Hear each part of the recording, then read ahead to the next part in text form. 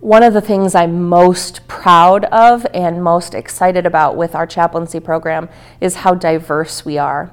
In a city that is known for being one of the most segregated in the country, segregated by race, but also by language and religion, we are a beautiful reflection of the fullness of who Milwaukee is. There are 51 chaplains currently. We are Black and white and Hmong. We are men and women. We range in age from 30 to 78. We are pastors and we are non-pastors. We represent 39 different churches in 13 different denominations. So we cover this gamut of the reflection of who Milwaukee is. A majority of our chaplains live, work, and worship in Milwaukee. Some come from some live outside of Milwaukee, but work or worship inside the city. We come from all over, and our chaplains bring with them this amazing diversity of skills and gifts and experiences that help them be able to care for these families. Some of the chaplains are pastors, which is great. I'd say maybe a third of our chaplains are pastors, but only a third. The other 2/3 are counselors and teachers and school bus drivers, and they come in all sorts of shapes and sizes. Many of them have had some sort of counseling or social work degree, so that helps them to do what they do. And they come with different passions. Some of them joined the program because they experienced a traumatic incident and didn't have a chaplain there with them to support them through that. Others have police officers in their family or were former officers themselves, and so they have a particular concern for the care of officers who see traumatic incidents every day. So our chaplains come from many places, from many different faith backgrounds, and it's really this beautiful, beautiful mixture of people who are all sharing one common thing, which is a deep faith and a passion for serving a broken and hurt city. In 2016, we were called to 69 different events. A third of those were homicides.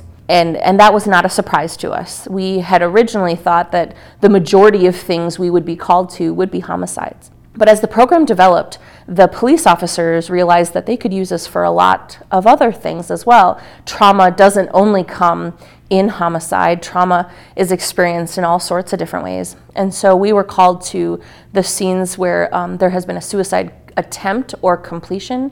We were called to scenes where there was a fatal accident or a house fire where there had been a fatality.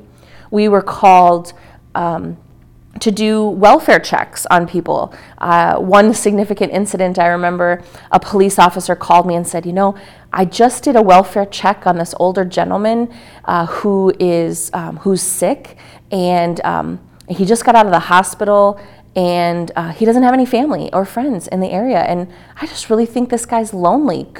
Could one of your chaplains go talk to him? And I said, of course. That's exactly, we can do all sorts of different things. And so, yeah, one of my chaplains went, and he jokes that he's got a new best friend now because he met this gentleman, and they had such a good time meeting. In this current year, what we have been called to most actually is not homicide. So far in 2017, we've been called to approximately 7 or 8 infant deaths.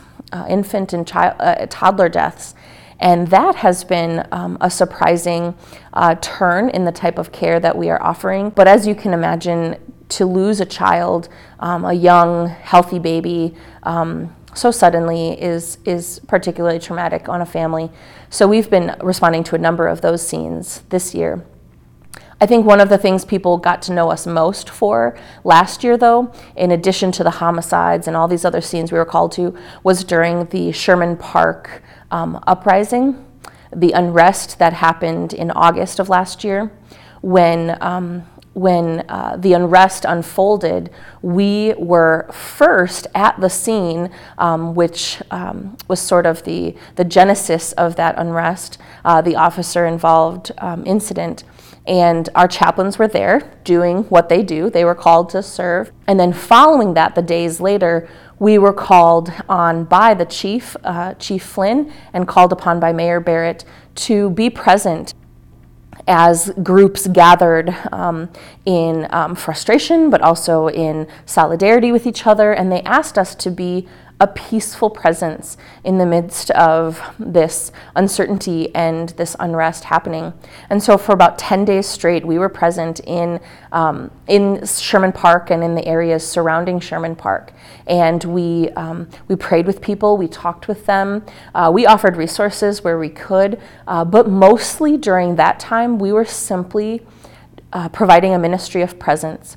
And it was an important one. And I think being present during that unrest at Sherman Park was the first time we became very visible to the city of Milwaukee. We started to become recognizable. Our red Salvation Army chaplain vests and various of our specific chaplains, their faces, their person, started to become recognized. And we're really glad that that was out of this really difficult experience for us that became a way that shared our story. And since then, we have had a number of people who have joined the program because they saw our work in Sherman Park.